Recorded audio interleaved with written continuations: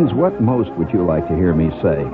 Right now, if you had your choice of anything that is possible for the human tongue to say, what most would you like to hear me say right now on the radio?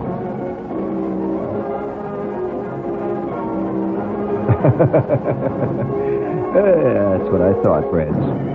That's exactly what I thought. Isn't it amazing how, of course, this kind of direct communication is very possible in our day and age, and that we might as well utilize it as much as we can. Now, sitting here in the studio, I got this vast wave of what everybody wanted me to say. And so I'll say it. It's amazing how all people are agreed on one thing. They wanted me to say, hello, friends and neighbors. Isn't that what they wanted? All right, bring it up, Tony.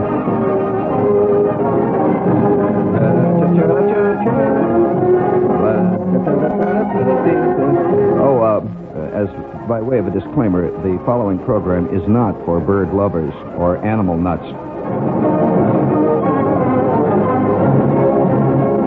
And the cat cuckoos will not like this next show.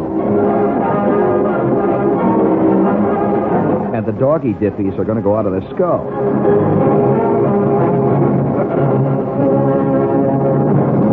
Oh, yeah, I tell you, as our world gets more and more deeply involved in automation and all that stuff and yelling and hollering and stuff, that there will be a growing population of cat cuckoos. And a growing, do you agree, Tony? A growing population of doggy dippies. And you understand that that is the pet shop slang for a dog nut. They call them a doggy dippy. And you can tell them miles away. You know, the kind of, so itsy bitsy little, and talks endlessly to this nutty little dog and pretends that if this was a good, honest country, dogs would be allowed to vote. If not, I mean, who's against mixed marriages? Well, what do you mean? I'm not arguing. It's just, I'm a very tolerant person. That's my problem. I'm too tolerant. I wish I could get mad. But the cat cuckoos, there are millions of cat cuckoos everywhere. And the bird nuts are not as loud as the cat cuckoos. No, they're not as aggressive. Somehow, cat cuckoos are very closely related to vegetarians in my mind. They have a tendency to wear space shoes. You notice that, Tony? Yeah, they do. Somehow they make a strange relationship between cats and a clean colon. Somehow there's a connection. I don't quite know what it is, but and the idea that somehow if you eat enough carrots, your soul will be as clean as the driven snow. Well, gee, it's a terrible thing. Do you know, how many of you know that Adolf Hitler was a vegetarian? Do you know that he was? So help me, I'm sorry. I'm amazed that I'm one of the few people who knows this particular piece of esoteric. As a matter of fact, he was, and wherever Hitler went, when he was in a bunker or when he was on a trip somewhere, his private vegetarian cook went with him all the time, and he was continually haranguing his staff about how if they became vegetarians, they would have cleaner thoughts. They would be better people. I mean, this coming from Hitler is kind of funny, but nevertheless, Hitler was a famous vegetarian. He also, friends, and this is going to really bug you, he was a dog nut. A real dedicated dog nut. And we'll even carry it a little further, friends. Are you aware that Ilse Koch, the infamous Ilse Koch, do you know about her? Did you ever hear of her? Yes, sir. She was quite a chick. Are you aware that she was a leading cat cuckoo? Yeah, she not only made lampshades out of people's epidermis, she also had about 4,000 cats around the house that she loved fanatically. And so I'm not making a cause and effect relationship now immediately. Oh, I know there's going to be 14 million calls now about this, but I'm not making a cause and effect relationship at all here, friends. I'm just making the point that so many people, have this idea that if a man loves a dog, somehow he must be a nice person. Well, that's a very shaky premise upon which to build a character analysis. And nevertheless, the idea, it really seems to come as a great surprise to people to find out that Hitler was a vegetarian.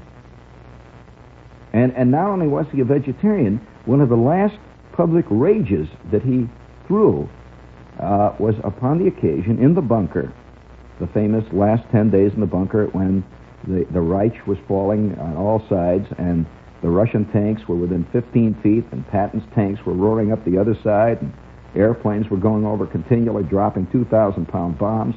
And Hitler was in the bunker and he threw a fantastic fit because his cook, his vegetarian cook, getting a little scared, this cook was out in the backyard trying to figure out some way to get away. And Hitler flew into a fantastic rage because his vegetarian meal was not prepared at the time that he wanted it. And they had to go out and get this cook and bring him back. And this was a woman, as a matter of fact. And she prepared his carrots so that he would continue to have a clean soul. Prepared his carrots and his spinach and whatever it was that he believed was the path to righteousness. Oh, people oftentimes do. That's an old superstition that you can measure a man's personality by the stuff that he eats. But there are many shaky premises that people have used for years anyway. I imagine, and I also relate really profound vegetarians somehow always seem to believe in astrology, too. Have you noticed that? And they have a tendency to go overboard in the flying saucer field, too. Now, I mean, again, I don't want to make any rash generalizations, but I have noticed that, and they oftentimes have dabbled in Crobiism, too. It's the same group, and you'll find that also they're the crowd that are now beginning to get involved in this. Did you read these wild stories coming out of the West Coast of freezing bodies, and they have these fantastic rites and all this stuff? Space shoes, it's all there, I mean, it's all mixed up. And so for those of you who are dog cuckoos and cat cuckoos and cuckoo cuckoos and bird cuckoos, you may find tonight's show a little bugging in a lot of ways because, it's always believed, too, that animals have souls that are as pure as the driven snow.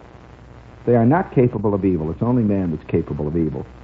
Well, would you bring me some raunchy music on there, please? That's raunchy.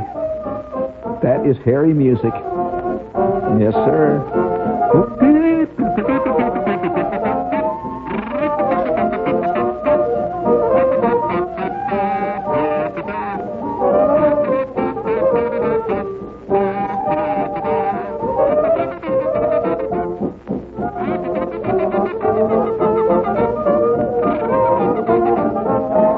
All right, that's it.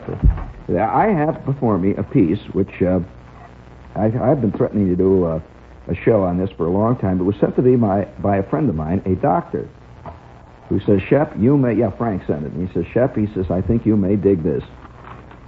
He says, I was throwing out a lot of old lifes. Isn't that a sad thing for a doctor to be doing, throwing out a lot of old lifes?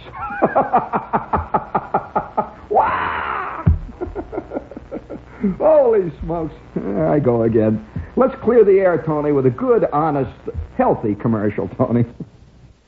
Miller Brewing Company, Milwaukee. Hey, whatever happened to that great singing commercial they used to have here, Tony? Do they use that on other shows? You mean you only get this windbag? I see. All right. Yeah, well, we lost that account, didn't we? This is WOR. This is WOR.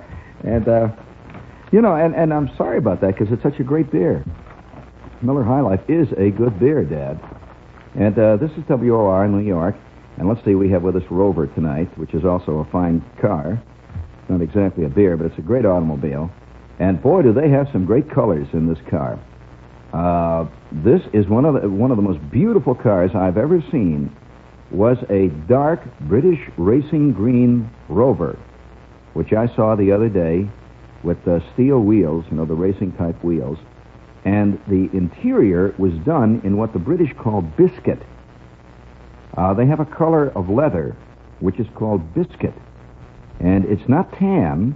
It isn't beige. It's really actually biscuit. The only thing you can call it biscuit. What it looks like is vaguely like, well, can you imagine a soda cracker, regular, ordinary, Unita type soda cracker? Well, you know that very light tan that you see on the top of the soda cracker that's about light? Well, this is biscuit. Beautiful, beautiful color. And the combination of the British Racing Green with the functional design of the Rover with the tremendous leather. By the way, this car is entirely done in real, genuine, absolute, true leather. It is just a joy to see. And one of the great moments of a Rover is to open the door, Tony, and sit into this thing and smell that leather around you. Boy, you are inside of an automobile. I mean, you don't smell, the chemical polyethylene type plastic. It is leather. And you can smell the wood, the wood dash and leather. Oh, what a car. This is the Rover 2000 TC, and if you'd like to see pictures of this Paragon, send your name and address to Apex. No, Paragon. Paragon. No, I'm sorry. Send your name and address to Model T, WOR, New York, New York. We'll be sure to send you pictures. Oh, yes, since this is Thursday, I feel compelled to report that we will be live again this week. And I must do this because we're getting so many letters from people who say, please send us tickets for the Limelight broadcast. We must get a couple of hundred letters a week that say that. There are no tickets to the Limelight, friends. No tickets at all. And, I got the doggonest one the other day. There's still a sizable number of old foof-type cynics who believe that we use laugh tracks down there. They're so... there's no laugh tracks. Can you imagine me trying to talk this chintzy engineering department, Tony, into using a laugh track? That's a joke. Come on. I mean, those are real live customers down there yelling their fool heads off down at the Limelight. And if you want to come down and see for yourself, we're down there any Saturday night from 10:30 until midnight, and we're going to have the greatest whoopee show that I think this year we'll see this particular week. Because I can't tell you offhand now. I cannot tell you why this Saturday night show is going to be particularly wild, but there is a reason. And suffice it to say, if you come down Saturday night, you'll find out.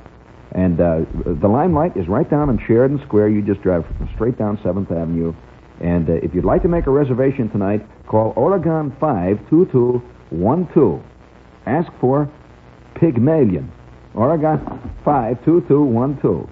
We've got this. They have the biggest waitress I ever saw in my life. Speaking of Galatea, Tony, you have not been down to the Limelight. They have a 7-foot 9-inch waitress. I swear. Unbelievable. And she's a beautiful girl yet. She comes bursting through those swinging doors into the kitchen, and you should see the waiters. She knocks the waiters over like 10 pins. It's like, she just goes, pow, and the door swings, and poor old Peter flies up against the coffee machine, and he knocks the pizzas over, and poor little Mel, and they've got this giant waitress. And I asked Mike, wowee. And he says, well, she's handy around here at times. After all, a lot of people, once in a while, people have to get their heads knocked together, and it's good to have somebody around that can knock a few heads, that's all. And so this is the Limelight, and the number is Oregon 52212. We'll be there Saturday night, swinging from the hip. Right? Now, let's get on with this thing. It's just a very embarrassing piece here. And my doctor friend sent me this out of an old life, which he was discarding.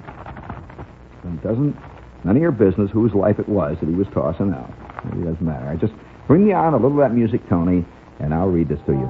Do you remember a couple of, maybe 6 months ago, we did a piece down at the Limelight about this talking miner? Do you remember that talking miner that got into trouble? Well, here is further elucidation on the whole problem of birds and animals and the rottenness that lies within their souls when you put them inside of a zoo and what they really do. Listen to this. Washington, D.C., and it's from Life by John Neary. It is hardly news that this town has he's talking about Washington, has a supercharged sensitivity to words and an almost limitless capacity to behave absurdly over them. Nevertheless, there was a stir recently when 2 talking birds at the Smithsonian's National Zoological Park were unceremoniously slapped into solitary on the allegation that one of them had been talking dirty. Now remember, they threw 2 birds into the pokey. Only one had come up with the rippers.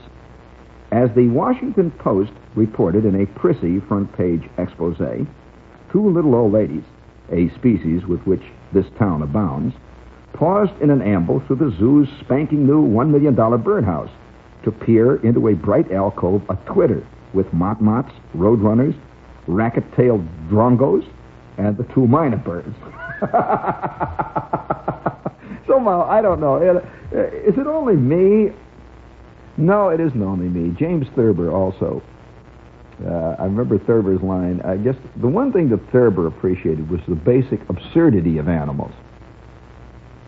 To me, a rhinoceros is an absurd animal. You remember what that big rhino did to Dr. Milmoss? You remember that famous cartoon? It shows, was it a lady? I believe it was a lady, and she was very mad. She had a pith helmet on, and here's this large animal standing there. And the animal looks like a cross between an enormous Airedale, a rhinoceros, and one of those cookies you get when you get animal crackers. Big animal, big round eyes, and you saw on the ground, you saw a shoe, Tony.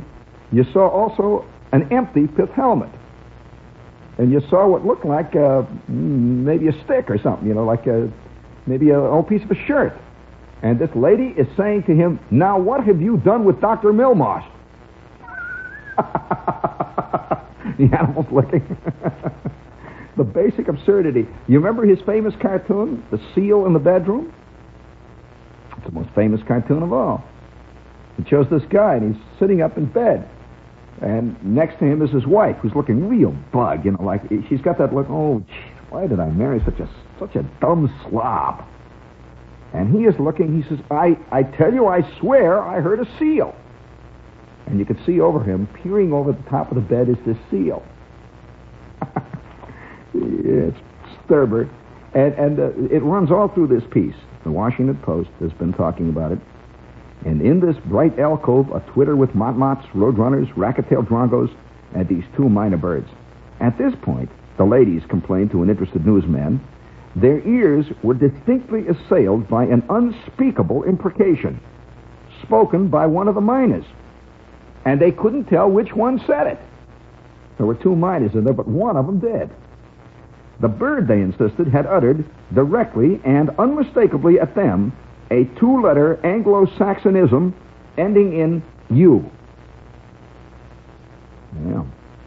Earthy gaffes of this general sort are commonplace at all zoos. It always seems, Dr. Theodore Reed, director of the Washington Zoo, says ruefully, it always seems to be mating time at the bear cages, whenever the kindergarten crowd goes by. Furthermore, there are at the zoo 150 talking birds, any one of which at any minute could cut loose with a tiny piece of its tiny feathered mind and just lay it out. The phrase which shocked the little old ladies is probably not, in fact, altogether surprising coming from a miner who has spent any time in Washington. Miners, in fact, have a particularly bad reputation among Capitol Zoo officialdom, and it goes back years. Way back in the 20s, for example, the zoo's resident miner was given to yelling piteously, invariably, as the folks from the Audubon Society strolled by. He would start to cry. He'd say, "What are you going to feed me? What are you going to feed me?" Ah! Isn't that awful? Oh, man. A few years later, this bird became very famous in the 20s, was put on display at an annual Smithsonian exhibition for government brass. Among the dignitaries was General Herbert Lord, at that time the director of the U.S. budget, of which the Washington Zoo's own budget was a part. As the general beamed affably upon the raffish blackbird, it cocked an unimpressed eye at him and said very clearly, "Where's the money? Where's the appropriation?" Black. I call that impertinent. General Lord barked at a hapless zoo official who knew nothing about it and couldn't tell who taught this bird this. And just as he said that, the bird hollered, "So's your old man!" That ended it. Well, this bird became so famous for this incident, he was not only allowed to remain, but he became almost venerated. President Franklin Roosevelt inquired after his health all the time. He'd always say, "How's that miner doing over there?" And in recent years, zoo officials, however, we've gotten very square. I'll tell you, this world has gotten squarer by the day. In spite of the fact everybody says there's a sexual revolution and everything going on, I still maintain the world has gotten actually squarer in many ways. And these two birds, if these birds had been around in the 20s, those birds that hollered at those old ladies, if they had done that in the 20s, I'm sure not only would Mencken have written a fantastic piece on them, but they would have been on the equivalent of the Ed Sullivan Show. No doubt about it. They would have been on Fred Allen's show. How many of you are familiar with the famous incident of the Eagle and Fred Allen? Did you know that it was a famous incident? I don't even have to tell you that story. It was a fantastic story. What the Eagle did on the Fred Allen show and what Fred Allen said and how the crowd and the audience laughed. And everybody across the country listening to the show knew exactly what the Eagle had done. Well, I saw an incident. I want to tell you, I saw an incident one time. Now I know a lot of bird nuts are going to tell me out there. They feel that birds don't have any sense. So the real bird nut doesn't believe that a bird is capable of actually saying a four-letter word and knowing what it means. So I think maybe that means that we who believe they can do that really are more pro-bird than the bird nuts are. But nevertheless, I saw an incident which I will never forget. There was a show that I once was involved with. I was the announcer on it.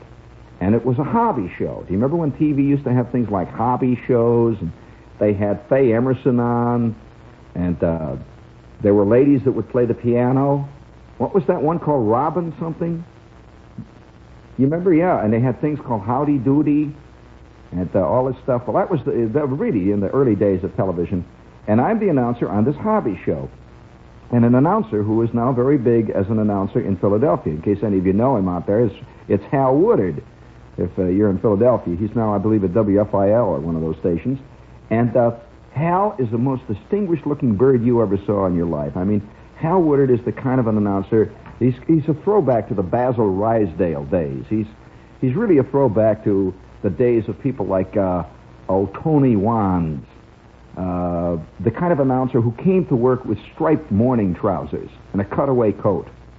And he had a clipped guardsman mustache and parted his hair in the middle, wavy hair like Adolphe Menjou.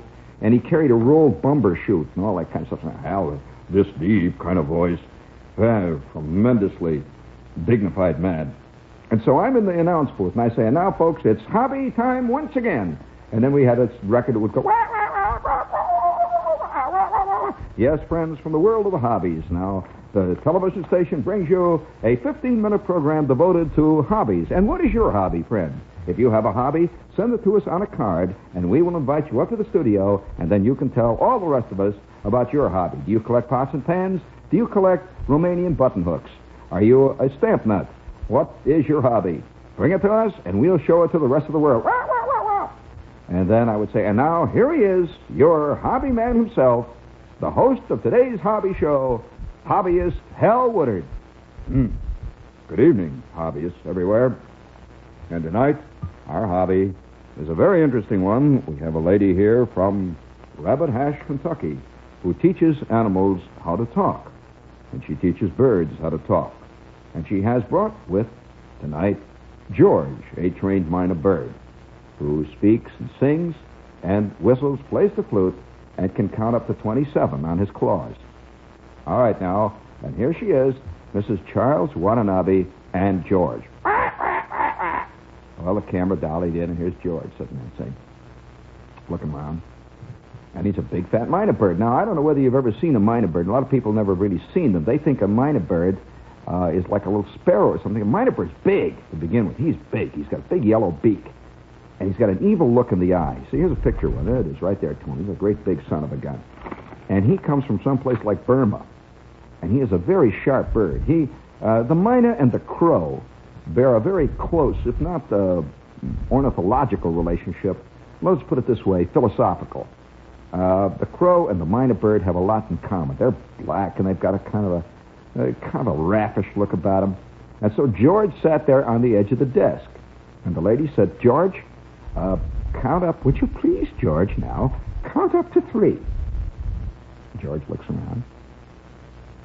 And the camera dollies in on him, real close, big thing. Please count up to 3, George. And everybody applauds, and the guys in the control room say, wow, did you see that? Look at that. And the bird looks real smart. He looks around. Now, George, would you subtract 2 from 4? Subtract 2 from 4. He's thinking. Hooray! The crowd cheers, and there's a studio audience in this. Hooray, whoopee, whoopee. And old George is sitting there, and he's really looking great. And his wings, he flaps his wings. She says, all right, now, George, would you please tell them your name? George! George! George! Well, of course, the crowd went ape. This was the first time he really actually opened this trap and started to say something. At this point, he's just been clawing. He's just quacking. She says, all right, now, George, what do you do when you get up in the morning? Have breakfast. Breakfast. Wow, whoopee. Very good. Breakfast. And she says, Mr. Woodard, would you like to ask the Minor Bird something? Would you like to ask him something yourself? Well, Yes. This very dignified man says, yes. George, how do you like being on television? And George cocks his head and looks back over at Hal Woodard with that big Homburg hat and that big guardsman mustache. And he looks out at that gaumy audience. All television audiences look with that slack-jawed, idiotic look. Oh, they're sitting there, you know. And he looked around. He looked up at the control room. And you could see the director in there. And he waited. You see, this bird was smart. This bird knew what he was doing. He waited till they dollied right in on him, see. He's full frame, you know. He looks up, and he sees which camera's on. He could tell, you know, one of them is black. The other one's got the red light. He looks at the red light. And Mr. Woodard then repeated his question. George, how do you like being on television? Wah! Wah! With that, I just thought, what a scene. He spread his wings, and he did it right there on television. It was unbelievable. You know, and Woodard sort of staggered back. This bird had actually made a statement about television, see? And he said, well, very good, George. Well, there's a lot of us here at the station who feel that way about television. Well, the cameraman was so stunned that he couldn't take the camera off what George had done on the table. And there it was, full frame. And George moved over thoughtfully so that we could get, you know, a real clear shot of it. And the director's sitting up there with his mouth hanging open. And it was the most succinct remark that I have yet to see in all these years about television. And George, a talking Minor Bird from Rabbit Hash, Kentucky, said it. Right there in front of the world. And Mrs. Watanabe said, George, George really doesn't mean that. And then George, oh, no. And the show went off the air quietly. I said, that's been hobby time, friends. You have a hobby, whatever your hobby might be. And I'm in the control booth, you know, doing my little bit. I said, if you have a hobby, you saw what George's hobby was. What is yours? Do you have a hobby like George's? Well, we'd be glad to put it on television. Just send your name and address to this TV station, Channel Whoopee, and address it to Hobby Whoopee. And we'll make sure that you'll have your time on television. We got 97 million cards. They all wanted George to come back for an encore. Oh, man. Yeah, it's terrible. Awful. You want to hear the rest of this thing about these birds? All right. Okay. All right. This bird became very famous, you know, the one that we talked about. That President Roosevelt always asked about his health. But in recent years, officials have grown considerably less tolerant. When the recent cussing complaints reached their ears, they immediately isolated the two miners from the viewing public. I don't want people going around saying they can't bring their children to the zoo, Dr. Reed said. As if the kids don't know them words, friends. The prime suspect, called Petey Boy, was known to be the better talker of the pair. Petey Boy was given priority attention. He was given a cage right smack in Dr. Reed's office where the zoo director could form a speaking acquaintance and monitor any off-color English. Zoo records indicate that Petey Boy, now known as that bird, had been donated on November 14th, 1964 by a Mrs. Clyde Reeves, and at the time, allegedly, only whistled and said occasionally hello. The other bird, supposedly less articulate, is named Mickey. He was relegated to the zoo's basement, where nobody can see him, along with a baby owl and a parrot that had lost his tail feathers. Mickey had been given to the zoo on August 16, 1965, by a Mrs. Meiselman. Neither Petey Boy nor Mickey was on the record as much of a cusser, or for that matter, much of anything. They hadn't been banded, they hadn't been tagged, they hadn't been tattooed, and Dr. Reed had only the recollection of keepers to tell him which mina had what kind of wattles and how big. Minus, schminus, says Dr. Reed. They come and go. Minus, minus. Petey Boy, quickly developed, had a far livelier repertoire than Mrs. Reeves had ever admitted. Not only did this bird swear, but Petey Boy has a sinister, shadow-like cackle. He goes,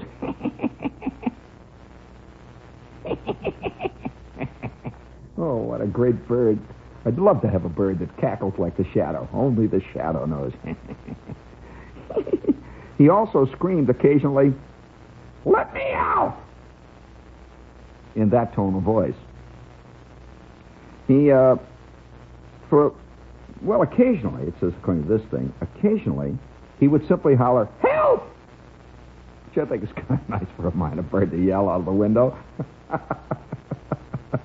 But the evil four-letter expletive, there were times, as he worked at his desk, when Dr. Reed would perk up and think, by George, he just said it. But had he really? The evidence seemed too scratchy, as though the bird actually knew that he was being monitored and censored. He just looked at Dr. Reed, and Dr. Reed would look at him. Other zoo officials were ultra-cautious about what they told the press, which, of course, was busily churning out editorials and feature stories about the big dirty bird scandal.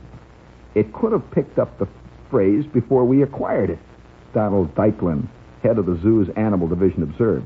Or it could have learned it from a member of the public when the keeper wasn't looking.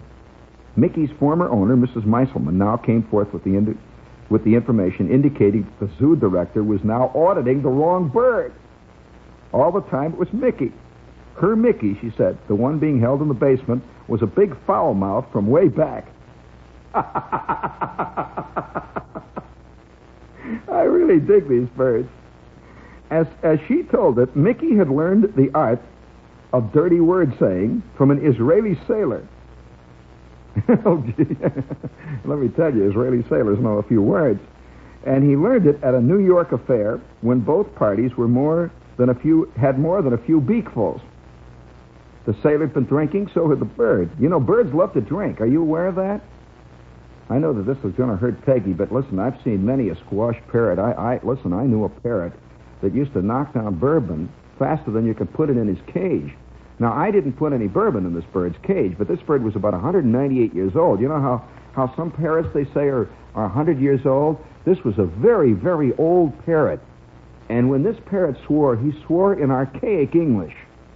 You know, he said things like, "Gadzooks!"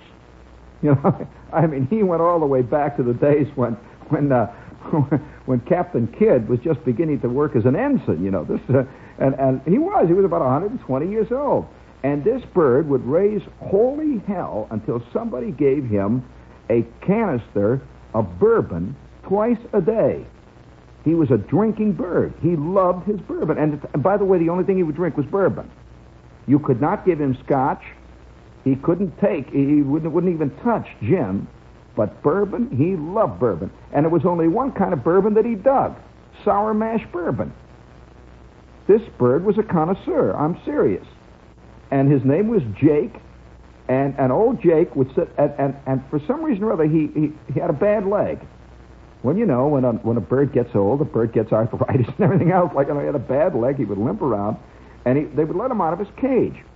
And he had a great big cage, and old Jake had been owned by like 25 families all the way back to the Tudor days or the Renaissance period or something. And old Jake had seen it all. He'd seen it come and he'd seen it go. And the only thing Jake got out of life, like many an old coot, was his occasional snifter. That's what he liked. I mean, he wasn't interested in lady parrots or anything anymore. He'd just walk around the living room there, old Jake. And then when he wanted his drink, he would start to growl. He would go, "Arr, arr." And I remember sitting, the guy who owned them was a copywriter at a radio station that I worked in one time.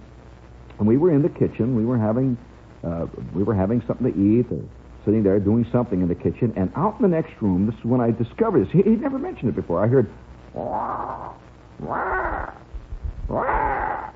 This old son of a gun is bugged. You can just tell it was coming out of him. He was bugged. Wah, wah, wah.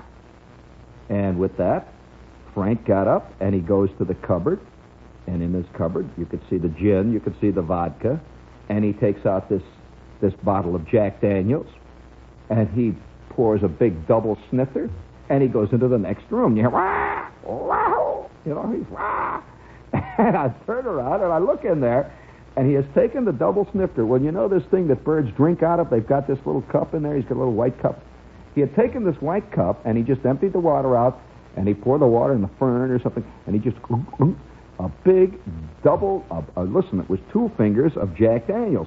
This bird hops into that cage, and you could, and you could just see his old eyeballs spinning. Well, he laid down those 2 fingers of Jack Daniels as quick as you could look at it. You know, a bird just scoops it up, whoop, down it goes. Well, he sat then on his perch, a little perch there, and he rocked back and forth. He rocked. He would just rock back and forth. Of course, he's pleasantly bagged. He's ready to go to bed now. He's had his nightcap, and he's rocking back and forth. He's rocking, he's squiffed. And I come walking into the room. Of course, he knew millions of people all throughout his life. I walk into the room, and he looks, one eye looks over at me. He's very jovial. He's like any old codger sitting in the bar when you come in. He just gives you a hello, you know. And you say, how are you, Jake? He rocks back. And I said to Frank, Frank, what is all this? Oh, he says, this bird. He says, listen, I'm telling you, I'm going broke. This bird drinks 2 fingers of bourbon twice a day. He says, you know, this guy will knock down a 5th of bourbon. He says, every week. He says, knocks down a bourbon. He says, he won't drink anything but Jack Daniels. He doesn't fool around. He says, you know, I go out and I try to get him this cheap stuff, and he yells and hollers. He knocks it out of his cage. I bring him the Jack Daniels. That's all he drinks. And so somewhere out there in the darkness right now is a 128-year-old bird who refuses to go to bed until he gets his snifter. Now, don't come and get mad at me and say, isn't that awful that they give it to him? He demands it. They don't give it to him. He takes it, friend. I mean, old Jake. Now, you want to hear about Mickey? Mickey was a foul mouth from way back. And she said he could blister the paint off a wall in Israeli as well. He also swore in Israeli, which is a very ripe language. 3 of her neighbors, she said, had refused to allow their children ever to come to her home, thus upsetting a babysitting pool that she'd been arranging. All of this, along with Mickey's sloppy eating habits. He had a tendency to throw his hamburger all around the place and yell and swear. Poor Mickey. And that's why she gave him to the zoo. Mickey had slipped through its screening process, she felt, because his profanity was not an everyday occurrence. That it was just things that he did on occasions. When he got bugged. For example, whenever anybody would have a party around him, he would really get obscene. He says, New Year's celebrations particularly. He also, somehow, whenever elderly ladies would appear in his vicinity, he was very sensitive to them. And he would come out with these ripe 4-letter words. And at this point, Mrs. Reeves got wind of the jam her Petey boy was in. The question is now, it still stands at that. Which bird really did it? The voting is towards Mickey. Well, I want to tell you, I wish we weren't on the radio here. I'm serious. When I was a kid, I learned a lot of the facts of life from a large crow that lived down by the river. A guy. Have you ever heard a talking crow, Tony? Never? Well, for those of you who don't know about this, a crow can be taught to talk better than any of the so-called talking birds that are around. Hey, did I tell you about the parakeet I knew who could say poems? I knew a parakeet that could recite couplets, and he would come out. I'm serious. He didn't really recite couplets. He did dirty limericks. You know, young man from the sizes, the ears of 2 different sizes. Well, and I know of this bird. Now, the thing about this bird, and I think this is...